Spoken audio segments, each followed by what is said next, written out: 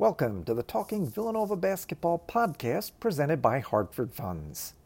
In each episode, two-time NCAA champion coach Jay Wright chats with figures from across the spectrum of the Nova Nation and beyond. Current players, prominent alums, and national basketball figures are all part of the mix as we honor the 100-plus year history of one of America's most storied college basketball programs. The Talking Villanova Basketball show, hosted by Jay Wright, originated in 2001.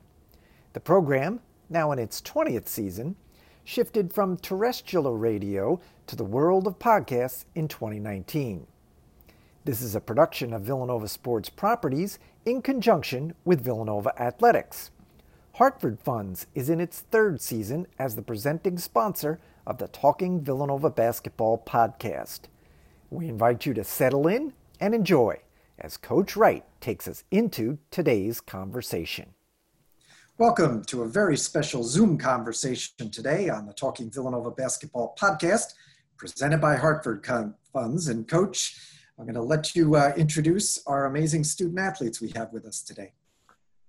Thank you, Michael. We've had a great run here, and in our theme of Black Lives Matter, we've hit on all generations except the real powerful generation right now. We've had George Raveling, and we've had Kerry Kittles and Ed Pinckney, Randy Foye, and we've got great perspective. But the generation that is bringing the energy and changing things right now and bringing the passion is our student athletes right now at Villanova. And we have three of the best. We have Danielle Burns. Danielle, welcome. Hello. Good to have you. We're going to talk individually about you guys, but a very accomplished member of the women's track team, fifth year senior. So you're the wise old owl of this group, Danielle. Yeah. I'm the wise one. I'm the vet in the group. You got it. We'll count on your wisdom. Yeah. And then we have a two-sport star, track and volleyball, a gold medal winner at the Pan Am Games, Sanaa Barnes. How are you, Sanaa? I'm doing good. Thank you for having me. Sanaa, I was the head coach of the men's basketball team for USA in the Pan Am Games. We came in fifth place. So I know how good you have to be to get a gold medal there. You are a stud, girl. Thank you. That is awesome. Many other accomplishments for both of you, but we've got other topics to talk about. And then we also have the heart and soul of our basketball team, one of our leaders and a true great representative of Villanova basketball, Tamir Cosby Roundtree. How are you, buddy? What's up, Coach? How are you? Good, man. From your new house in West Philly. Yeah, man. It's nice out here. It's quiet. Moved out of Southwest to West Philly. Great part of the city with great players. And looks nice, man. Looks like you're in a nice spot there. Good for you. Good to have you on, buddy. All right, guys, let's just talk so our Villanova people know. Danielle, tell me about where you're from, you know, how you, as a black student athlete, how you picked Villanova. Let's start with that. Where you're from, home, and how you picked Villanova, and kind of the aspect of being a young black woman picking Villanova, a predominantly white school. Yeah, so I'm actually from Phoenix, Arizona, all the way on the other side of the country. I had a really unique experience with my college process. So one of Sanaa's teammates actually is from Arizona as well, and she took a visit and she really liked it, and she was like, hey, they just redid the track offices, like wouldn't that be crazy if we both went together? And I was like, what even is Villanova? And then you guys won the championship, and I was like, oh, that's Villanova, okay. So then I ended up reaching out to the coaches and we worked something out, and I came. It was definitely a question on my mind regarding demographics and what it would be like to be a black woman on campus. It didn't concern me too much. I was someone where I thought about the differences between a PWI and an HBCU, a historically Black college, and I thought that at the time that this was probably the best choice for me, and it was kind of having to decide between demographics and being a little bit more comfortable identity-wise, and deciding, okay, track-wise and academics-wise. So I kind of decided to make that compromise. And I was really fortunate to have a lot of people that looked like me on my team, which definitely contributed to me picking Villanova. But I think for me, like just going on the campus the first time, I actually ran into Daryl Reynolds, and I talked to him about it, and we talked in the pavilion, and he kind of just gave me this idea that I'd still have this family experience, even though it wouldn't be the demographics that I was used to. So that's kind of my story there. Very cool. So wait a minute, are you saying we got this talented of an athlete and great student and you contacted them? Yeah, so that's the kind of the route Never I went happens in for high us, school. Danielle. Yeah. That never happens to me. Yeah, I reached out. I was like, hey, do you think you could give me some money since I need it?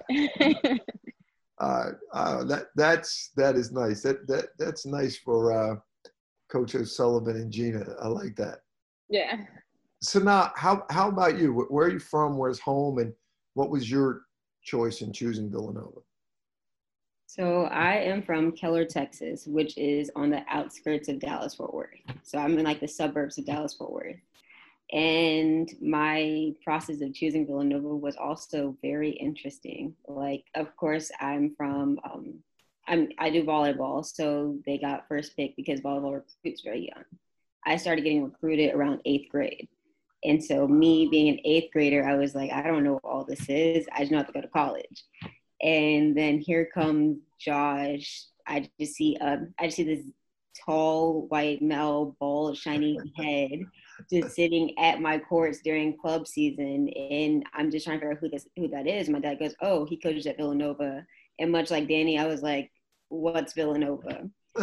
And so I started looking it up, researching it a little, and my dad's like, think about the demographics. And of course, I also thought about going to HBCU because it's tradition that my family goes to HBCUs. But for me, recruiting process, a lot of the HBCUs never contacted me. And so I was actually looking at places like Arkansas and stuff like that to stay down south because I felt I'd be more comfortable with that. But I was also only child, so I was very tempted to get away. And so it was interesting because track coaches don't recruit you until your junior, senior year of high school. And so there's a lot of miscommunication as far as track. A lot of track schools heard that I wasn't doing track in college, which was miscommunicated through the volleyball side. And it turns out that honestly, I had to go and pray about it because I was overwhelmed and nervous I was gonna make the wrong decision. And I talked to Josh, I come up and I do a visit because I actually had visited a series of several colleges that summer. I visited, I believe, Arkansas, ASU, and I was supposed to go to Miami. And I was like, oh, I love these places. It's warm and everything. And then I prayed about it like right before I got on the flight to go to Villanova. And I was like praying that God would tell me like, if this is a spot for me, he would show me a sign. I get on campus, I fell in love instantly. As soon as I stepped off campus for after camp, I told my parents like, that's where I'm going. I'm going there. And they're like, Snog, you have so many other colleges to visit. You can't just do that. And I was like, no, that's the place. Because, and I'll tell you what sold me. All the other colleges that I talked to, all the volleyball coaches were very much like, yeah, you can come here and you do both sports, but at the end of the day, volleyball money is paying for it. So volleyball gets to control when you do track and not. Coach Josh was very much like, why would I stop you from doing something that you love? So if you love volleyball and track, you will be able to do volleyball and track. And I was like, that's it. I'm going there. And then, of course, later I met Gina and Marcus, and I fell in love with the track program. And I think I've been very blessed to be in a spot where I'm allowed to prosper in all aspects. So awesome. Nada, are you listening to this? This is a Pan Am gold medal winner, high jump record holder at Villanova, and they didn't recruit her either. She came to them. The volleyball coach recruited her. Why doesn't this happen to us, Dada? That's unbelievable. That is incredible. That's incredible stories. That is two incredible stories right there. Before, Da, I want to come to you next, Da, but before I do, this is just something I've always thought about, and maybe you can share with us. You know, as a white coach, you both kind of said it. I always wondered, given kind of the mentality in the South, I could be obviously dead wrong on this, and these are one of these difficult conversations we have. Given the mentality in the South, in the history of the South, why do and we hear this in basketball, why do Black student athletes say they feel more comfortable if they're from the South, being in the South, knowing that if you come up north, it's not the same mentality? Does that, you understand what I'm trying to ask? I think so. Arizona's not the South, but it wants to be the South really bad for some reason. But I would say for a lot of us, you know, it's still our home, you know, so that's still, we have as much tied to it that the people that don't like us because of our skin color do. That's still our home. That's still our place. And then my second reasoning would be, you know, it may not be as explicit, but you feel it everywhere you go. So although it may not be Confederate flags and the N-word at Villanova, there's still the implicit issues. There's still the microaggressions. You know, it's still a space where no one looks like me. So I think that, you know, if you're from the South or you're from places where racism is a little bit more explicit, you still know what you're getting. And you're not used to it. You never get used to it, but you kind of know how to maneuver through that environment. Whereas like you have to start off on a new footing, and then you kind of have to question, this person may be really polite to me, but how do they feel about me? And constantly wondering, what am I really getting out of this space that I'm in? That's really interesting. Really interesting. Sanaa, thoughts on that? Yeah, I definitely agree with Danny. I actually came from a high school where they very much actively waved, well, not the high school itself, but the students at the high school actively waved the Confederate flag. We had many instances where people were very open about the racism. And I think from that experience, it's in a way better to be in a setting like that, because you know who your friends are and who aren't. Like, they will actively tell you, I don't like you. I don't like you because you're Black. They're open with it. And then coming up north, it's a lot different, because like Danny said, you have a lot of microaggressions and you don't know how to react to those things. Because down south, you very much know how to react. You know, like, they have offended me, I have the right to be offended. I feel up north, you have a lot of times where you're being offended, but you're like, did they mean to offend it? Was it very passive? Or like, you don't know how to react. It's a lot of shock. It's definitely a shock culture up there. Like, I've had many times where I was like, I had to second guess myself. Am I being too touchy on this case? Or was that actively against me? And so I think a lot of people down south are very comfortable with being in a space where, although it might be very open here, like, it's also very known, like, you can see it. And being able to see something is easier to handle when you can't necessarily see it and you have to continue to second guess yourself and also those around you. That's really enlightening for me. This podcast isn't supposed to be for me, but that's very articulated really well, because I would never ask sometimes a Black student athlete that we're recruiting from the north, he was looking at a school down south, and I don't want to mention certain names that we recruit against, but I would think to myself, how, as a Black young man, how can you go down there? And but I would never ask it. So I asked you to. So thank you. That's a really That's insightful. That helps me. Dada, you didn't have any choice. You had to come to Villanova. No, but seriously, you coming from Southwest Philly and New Magretti, in Philly, Villanova's still Vanilla Nova. Like, it's not comfortable. You could go to Temple, LaSalle, you can stay in the city, you could go to a city school. What were you thinking as a young black man at that time coming out to the main line in Vanilla Nova? So even talking about Vanilla Nova, like, I didn't know the term, but one of my when I had committed, my theology teacher at the time, Dr. Deans, she mentioned it to me, like, after class. She made me stay after class, and she said, have you ever heard, like, the term Vanilla Nova? And I'm like, no, but I never really, like, thought, like, too deeply about the demographics of Villanova. When you guys recruited me, like, I was so in love with you guys. Like, you guys brought me in like a family. It made me feel like I was at home.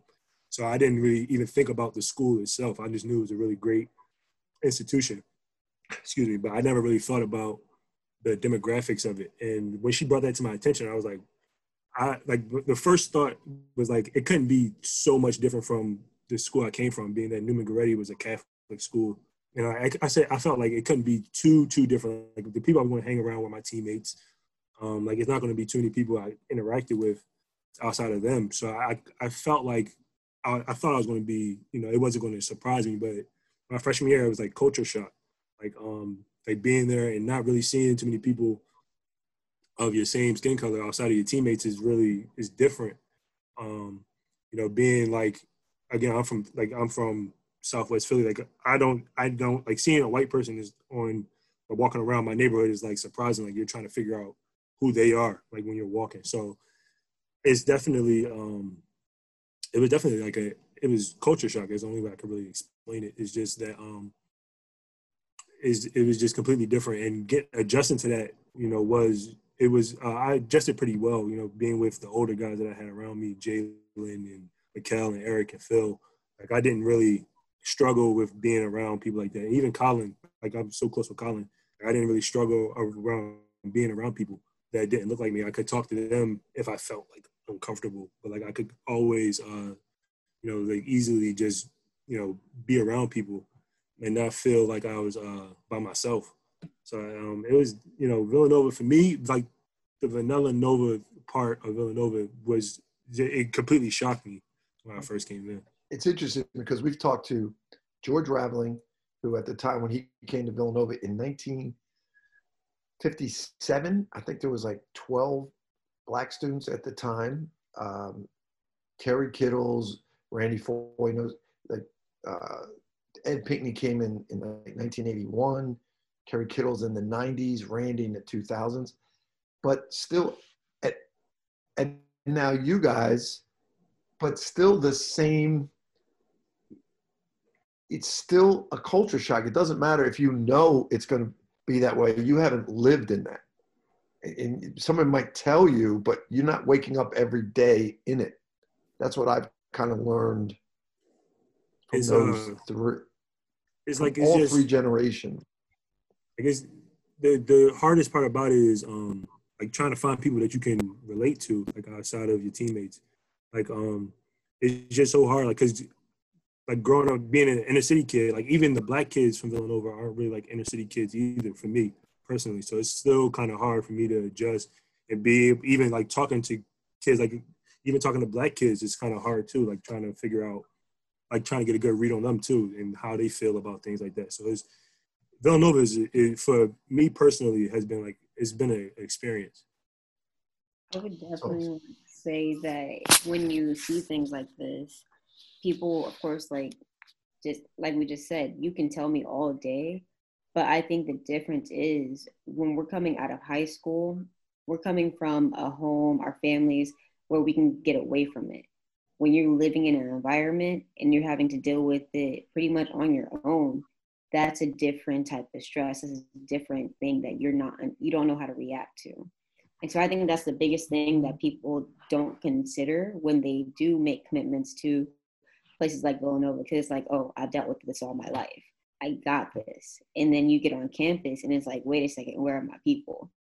And I'll say I was very blessed to have Danny on my team as a freshman, because there was a time that me and Danny sat down and was like, Danny, I need to talk to you. I don't know what to do. I'm stressed. I'm going through it. And I don't know if I can stay here. And she very much welcomed me in her arms and talked me through it. I think she was one of the people that definitely helped me get through my freshman year. And Danny, and how was it for you? And where did you get that wisdom to share with Sanaa? I think it's just, so she's a couple years younger than me. So I think having to have lived through that and dealt with that same situation, and having to have those conversations with older people on my team, I was able to pass that knowledge along. So thinking of transferring, I would generally say, and people might disagree, but I think a lot of Black athletes have had that moment where I don't know if I can be here. And you don't recognize, like they were saying, you don't recognize it when you commit, because you're thinking like, okay, it's a lot of white people. Who cares? That's really the mentality you have. You're not thinking like, it's not even necessarily thinking about color, even though like we're aware that it's going on and we're Black, we're not thinking that it's gonna, make us feel uncomfortable. So I think for me, it was just kind of helping her, like just being honest and talking her through that process so that you can actually like register your emotions and your feelings. Because like Da was saying, like you don't really know. Like you're kind of like, I don't know what this is.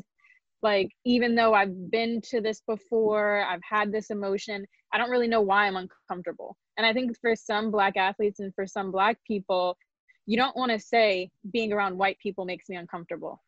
But it's like, imagine, I was talking to my coach and I was saying like, imagine you're in a room, it's 1,000 people in a room and you're the only white person in the room.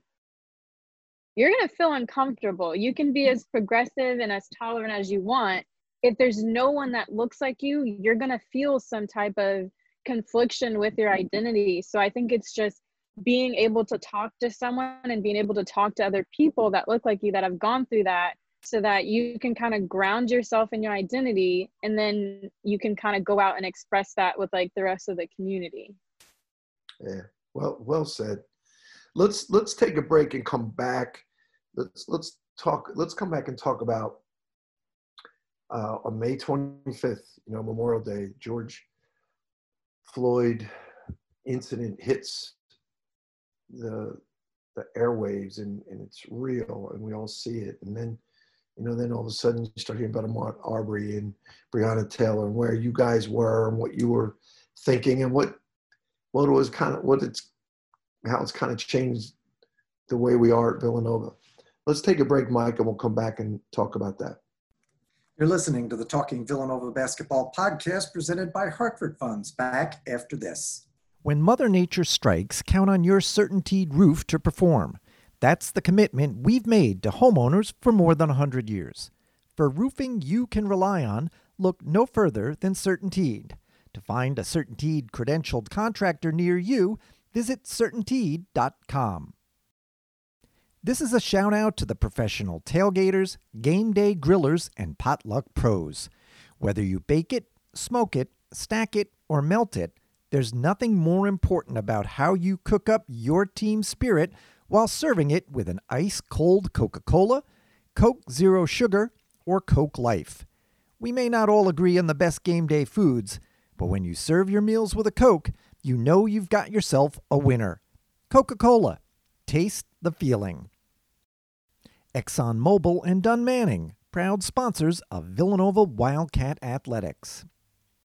This podcast is brought to you by Hartford Funds, a leading asset manager based in Wayne, Pennsylvania.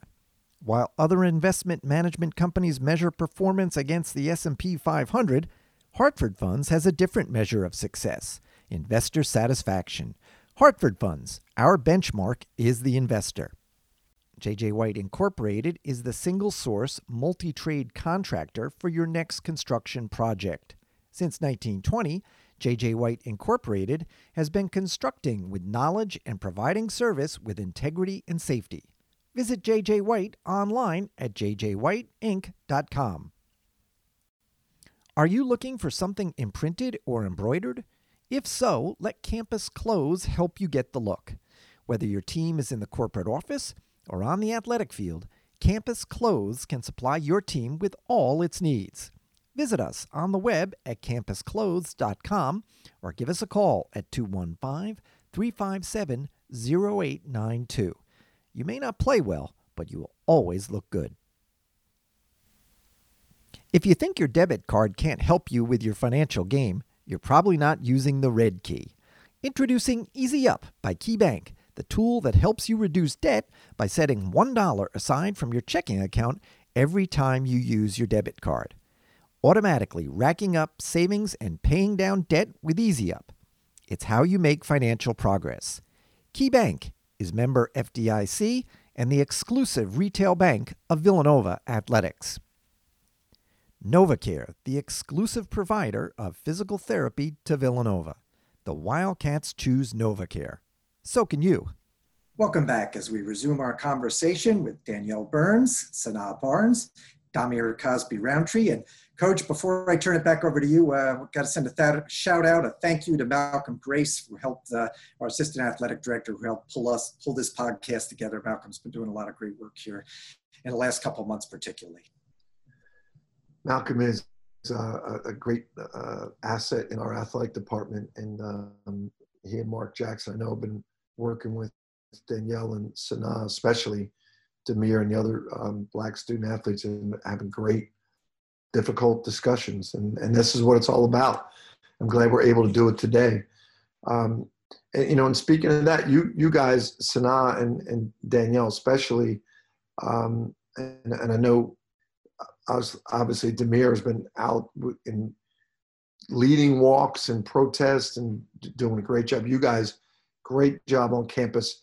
But it all started kind of on Memorial Day with the George Floyd incident, and it started this awakening, in our country. And Danielle, I'll start with you. Where were you, and when you saw it, and how did you react, and what has come of that for you?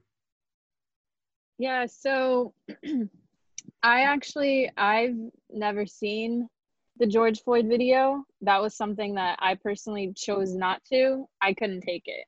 So I've never seen the video. I was on Twitter. I saw a lot going on. I think I saw it the night of. This is after Ahmaud Arbery, which was hard for me as a track athlete. So when that happened, I was freaking out, and I ended up calling my coach, and I was just like, I want to be honest with you, I'm like scared to run outside. And I was just like, I don't know if I'm working out this summer because I'm shook. And that was just like I've always been really into this stuff ever since high school, but it was a new emotion that was like really taken over me. So when George Floyd happened, I saw it before I went to sleep, and I was distraught. I was like, okay, this is my last time ever looking at police brutality videos again. I'm not doing it again. And I woke up just in tears, and I didn't get why I was crying, but I woke up in tears, and my dad came in my room, and I was just like sobbing to him, like, I don't want this to happen to you. And I think for me, just like looking at my dad and seeing George Floyd, not having watched the video, but seeing George Floyd and just picturing that. And I think for me, that just caused a new fire in me, because I was like, okay, I've now seen this about 100 times since I turned 16. So since Trayvon Martin, I've now seen too many brown and Black men and women. So it was kind of just like the last straw for me. So I guess to answer your question, I saw it when I went to sleep, and it got me the next morning after I had processed, like, okay. Like, it was like 3 people in the row. You had Ahmaud Arbery, Sean Reed, Breonna Taylor, George Floyd back to back for us. And it was like, I can't, like, even just looking in the mirror and just seeing like my Blackness, I was like, are we serious right now? My Blackness is that dangerous to people. It's that threatening to people that I have to see these videos every single day. Amazing. I mean, I obviously can't imagine. Sanaa, how about you? Yeah, much like Danny, actually, I watched the video for George Floyd. I have watched the first half of it and I had to turn it off because it's emotionally just, it's very, I'll just put it in a way, it's upsetting. And it's upsetting because of how many times we've seen it. I did watch the Ahmaud Arbery video, and that was hard because I'm sitting next to my mom and she's telling me, I'm listening to her tell me like she's scared for me to go into the real world. She's scared that I'm going to be the next victim. And that's hard for me to listen to. But then again, of course, I have my dad, I have my cousins that I'm seeing every day. And my dad's always out driving, just doing whatever he does. And every time I remember he was on the phone with us and he was like, hey, I got to go. I just got pulled over by the cops. My heart immediately dropped. Like, I think in that moment, I almost broke down in tears because I was like, that might have been the last time I ever talked to my dad because of what's going on. And then, of course, I have a boyfriend who always, he's every day, he's calling me. He's like, hey, I'm about to go run. And I think I begged him 100 times, please don't run. Please stay inside, ride the bike, do something besides going outside and run. And then, of course, he wears black hoodies. And he always wears a black hoodie. And every time he puts it on, I just imagine Trayvon Martin and just imagining this might be the last time I'm seeing these people again because of their blackness. And that's so upsetting and so emotionally draining at the same time because I remember there was a night and I was just running through all the men in my life, all the women in my life that could possibly lose their life because they were black. And I think the last straw was my little sister came up to me and she looked at me and she said, Sanaa, what's going on right now? She couldn't understand what's happening. And it was hard for me to look at her and say, this is just the world we live in. Like, I shouldn't have to look at my 4-year-old sister and tell her, this is the world that we live in, that you have to be careful because you are black. And I want to tell her things like, your black is beautiful because it is. We are all beautiful. We are all human. But the pain that I'm brought every morning, because I might wake up and one of my family members or even one of my friends might lose their life because they're black, it's horrible. It's terrifying. And I'm tired of living in fear of that. I'm sick of it. And so when George Floyd happened, I want to say it definitely brought a lot of emotions. It brought anger, it brought exhaustion, and it also brought fear.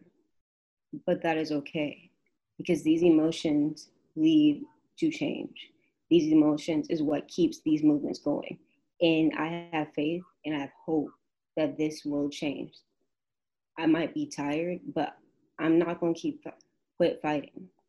This is a good fight that we are fighting, and we will eventually win because something has to change. Because as you see across America, people are waking up. They're seeing that this is not right. And for the betterment of our future, we have to see a difference. We can't go on anymore like this. So I think that's where I am now. I think that's where I was in the George Floyd thing. And I just think that I want to see something happen different. Something has to change. Well said. Well, and thank you for sharing that. I think it's just important that all of us as white people just keep hearing that. We can't imagine it. So but when you hear it, it still blows your mind. And thank you for sharing that. Da, have you and I have talked about this so many times, and I know Villanova people look at our basketball players as well.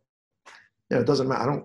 One thing I hear a lot is, I don't care if they're black or white. I treat them all the same. Yeah, you do, but that's not the issue. It's what they have to deal with every day of their lives. And I think they look at Villanova basketball players a lot and think, okay, they get treated like kings. Yeah, on campus, yeah.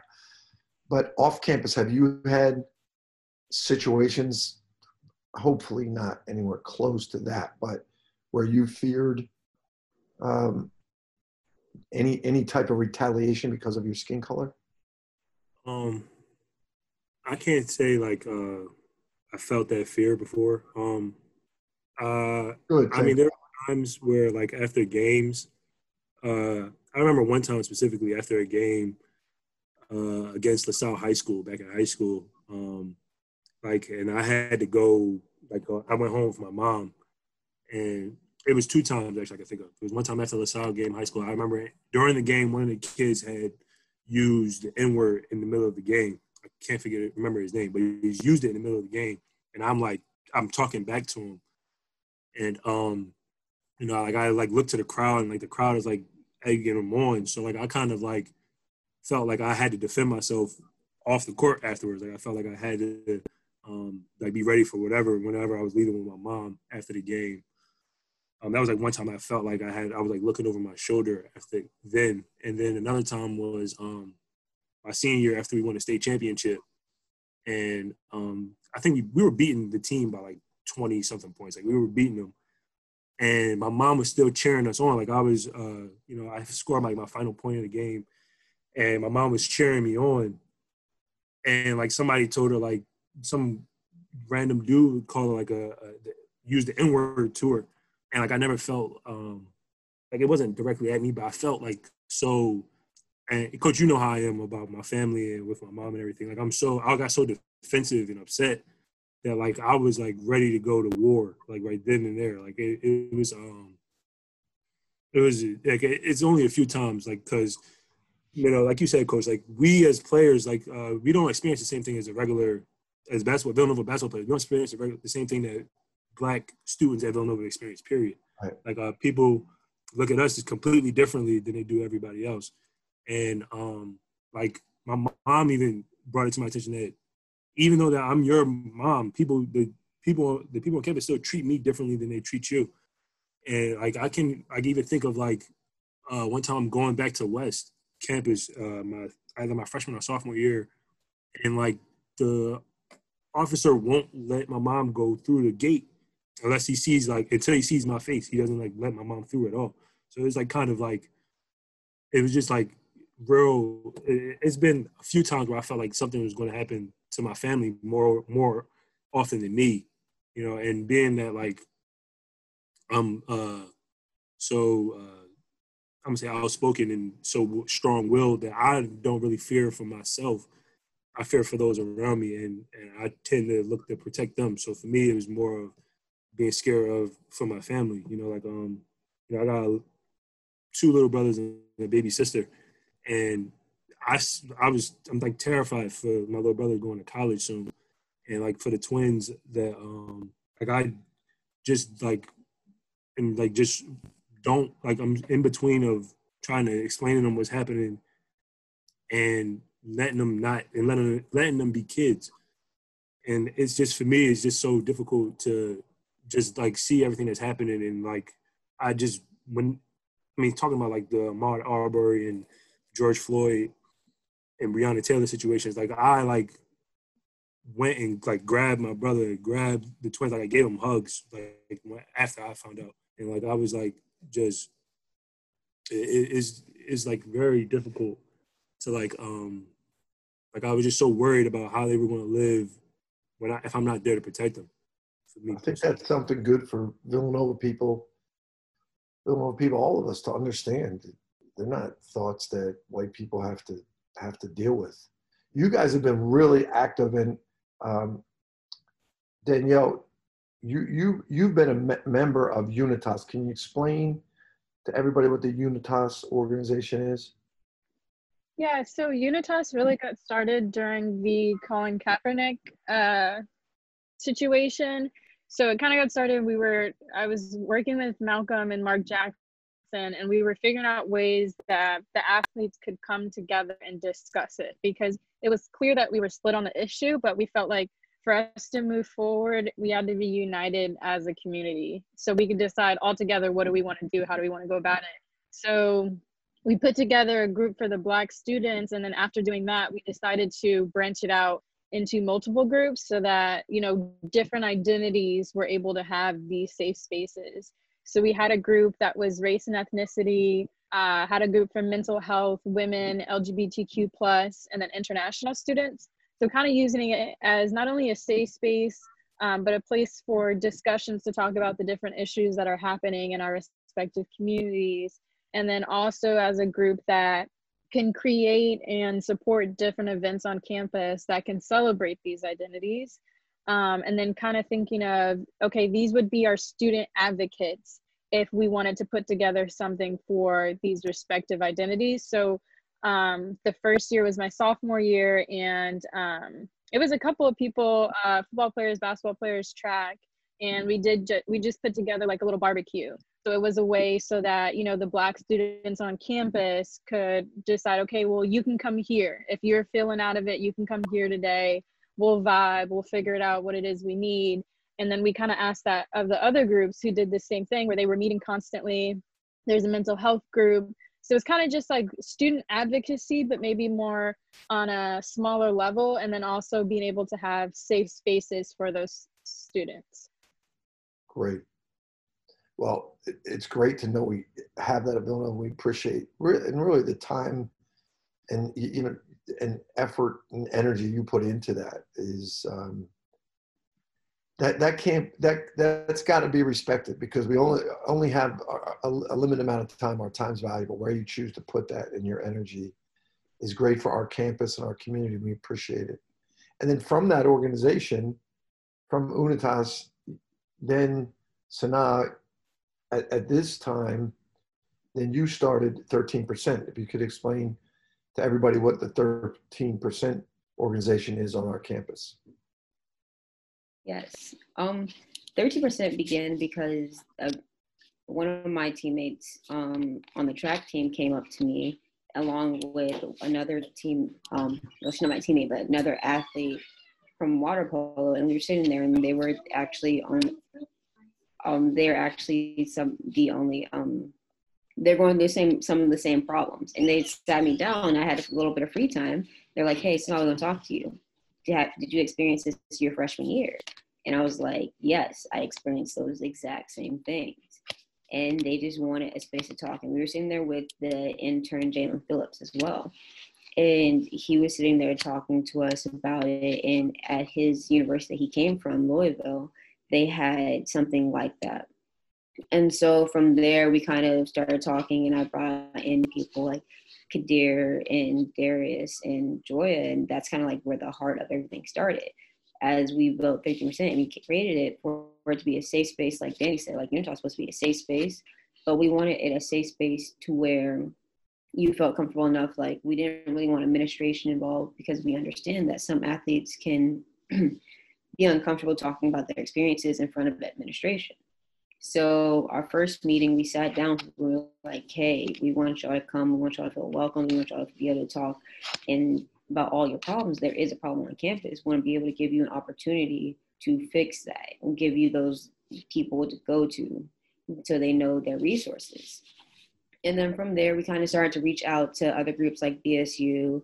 And of course, like, sadly, COVID happened, but we were starting to work on a way to unite the Black student athletes and the Black students, because I think a lot of people feel it, but there is a divide between the Black students and Black student athletes on the campus. And in a time like this, I think it's very apparent that that divide needs to end. We need to be unified more than ever in order to protect ourselves, but also just to create a community that feels welcoming. And I think that's part of that uncomfortableness on campus, is finding your people. And in order to find your people have to be unified. And so I think that was the biggest thing with 13%, is like, we needed a place to get away, to relieve those stresses and talk about those situations. We need to find a way to connect with other people on campus as well.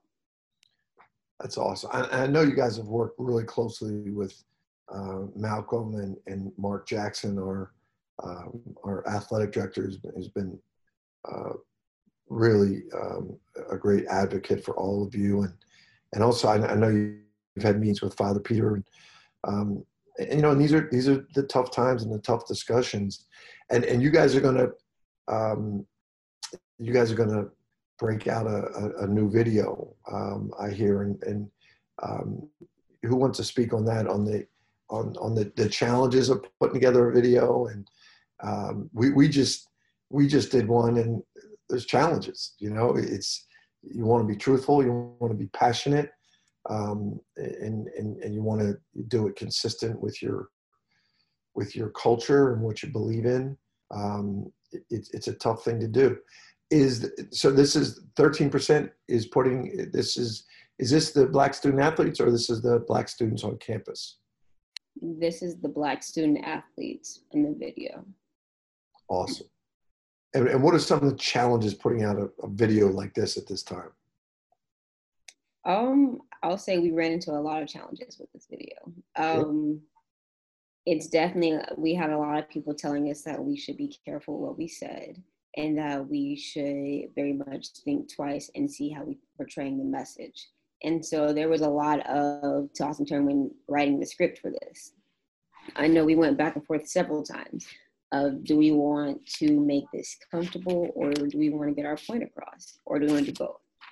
And I think the biggest challenge that we ran into was our wording, because we actually, when writing this, we decided that it's not going to be a comfortable video for everybody, because we are uncomfortable 24/7 on Villanova's campus. And people expect us to be okay with being uncomfortable. And that's not okay for me anymore. I'm not okay being uncomfortable. And so if this minute 15 video is uncomfortable for people, I'm not apologetic for that, because that's a little taste of my everyday life. And the biggest uncomfortableness of it is we did use words like silence is violence. And I think what we came across is a lot of people took that very personally. And it's not something that you should personalize at all. When we speak silence is violence, we're speaking to those who see things that are actively wrong and choose not to say anything in fear that they might mess up their image. But the thing is, we understand that you might not be a confrontational person, and we're not asking people to be confrontational, but we're asking for people to fight and stand with us. And what that means to us is that even if it's doing something behind the scenes, for example, my social media, it's not very social active. It's like, if you look at my social media, you would not see any of this. And that's because I don't use social media like that. But behind the scenes, I am fighting. And if everybody else wants to do that, like, that's okay. But as long as you're actively educating yourself and you're actively helping your family understand and make a change, and making a change in this world, that is what we need. When we say silence of violence, we're not talking about those who choose not to actively show it. We're talking to those who see it, who know it's wrong, and choose to actively not do anything. And so going from that, I believe we said something around, my Blackness will no longer be a death sentence due to your complicit disregard. When we say due to complicit disregard, we're talking to those who watch this, and essentially when you're watching these things that are happening and you're choosing not to do anything about it, you're saying you're okay with seeing this happen again. And eventually, you have to say enough is enough. Because what if that next person that happens to be a victim of this is one of your friends, is one of the Black student athletes from Villanova? Then what do we do? 'Cause now it's at your front door. You have no option to avoid it. You have no option to ignore it now, because it's in your community. And so although George Floyd may not necessarily be a part of the Villanova community, he's a part of America. He's a part of something much bigger, along with Ahmaud Arbery, Breonna Taylor, and everybody who's fighting for that. We're fighting for justice for them, because that affects us still. Even though we may have not known those people when they were alive, we have to keep their legacy going. We have to keep everything going so it doesn't happen again. So we understand, if you're not confrontational, I'm not asking you to be out there on the front lines going to march. I'm not asking that. I'm asking you to speak up for what is right. I think that's well said. Da, I want to finish with Da and then go to you, Danielle, to finish up. Is there, I think you're going to do this in your video, and I've seen it. I think it's really well done. And I showed it to George Raveling, and he gave me a great line. He said, I think we have to be mature about being uncomfortable with seeing and hearing the truth, and dealing with the truth, whether it makes us uncomfortable or not. And is there anything, Da, that you think we can share with our Villanova community just to help the white people in our community understand how we can help you? I would say that the most important thing would be to first be able to be willing to listen to your Black peers, but really listen to them, not just take for what they're saying and then just say I'm sorry for it. I think like the point of the point where this becomes, and I've spoken to Joe Flannery. Joe told me this when he called me one time. He said the point where this becomes something that changes is when people hear these stories and hear how people feel about being uncomfortable and get enraged by that and become like they need this to change for other people. And I believe, and I like completely agree with him. I believe that like at this point, like for me personally as a black student, black man first, but black athlete at Villanova, for people who cheer for us and for people who root for us and support us to not feel upset or feel as though that they don't want things to change for us as Black men, it's kind of like disheartening. You know, like I feel like that we need for people at the Villanova community to be open and to really listening and being willing to change and understand that something they may have done made us feel uncomfortable, made Black people around them feel uncomfortable. I feel like that's like the biggest thing for me is that people have to understand that you're not like don't take offense to what people are telling you. Be open and be willing to learn. I think that's like the biggest thing in moving forward is that you have to be willing to understand that you may have done something wrong and you need to change that.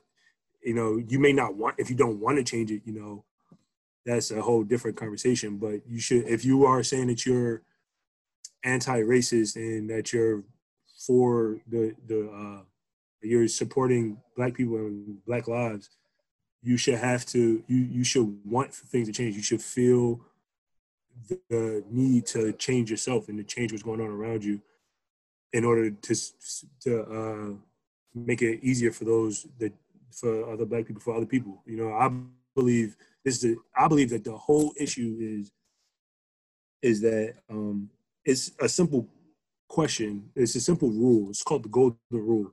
Treat others the way you want to be treated. I feel like if you feel as though that you wouldn't want to be treated that way, then it probably isn't right. So I feel like if you can't understand that, then I believe that that's where the problem is if you feel like, I forget the woman's name that said it, but she said that she asked the question, how many people would want to be treated like Black people or Black or brown people, and nobody raised their hand or nobody spoke up. I think like that speaks volumes, that if you feel as though that you don't want to be treated like those who are sitting right next to you, I feel like then there's an issue with what's going on around you. You should be willing to learn how to change that issue. That's good. Well put. I'm putting it on you, Danielle. I don't mean to put you in a tough spot, but you can take us out. Any final thoughts about what you guys are doing, or what you want to share with any of our Villanova community about this Black Lives Matter movement?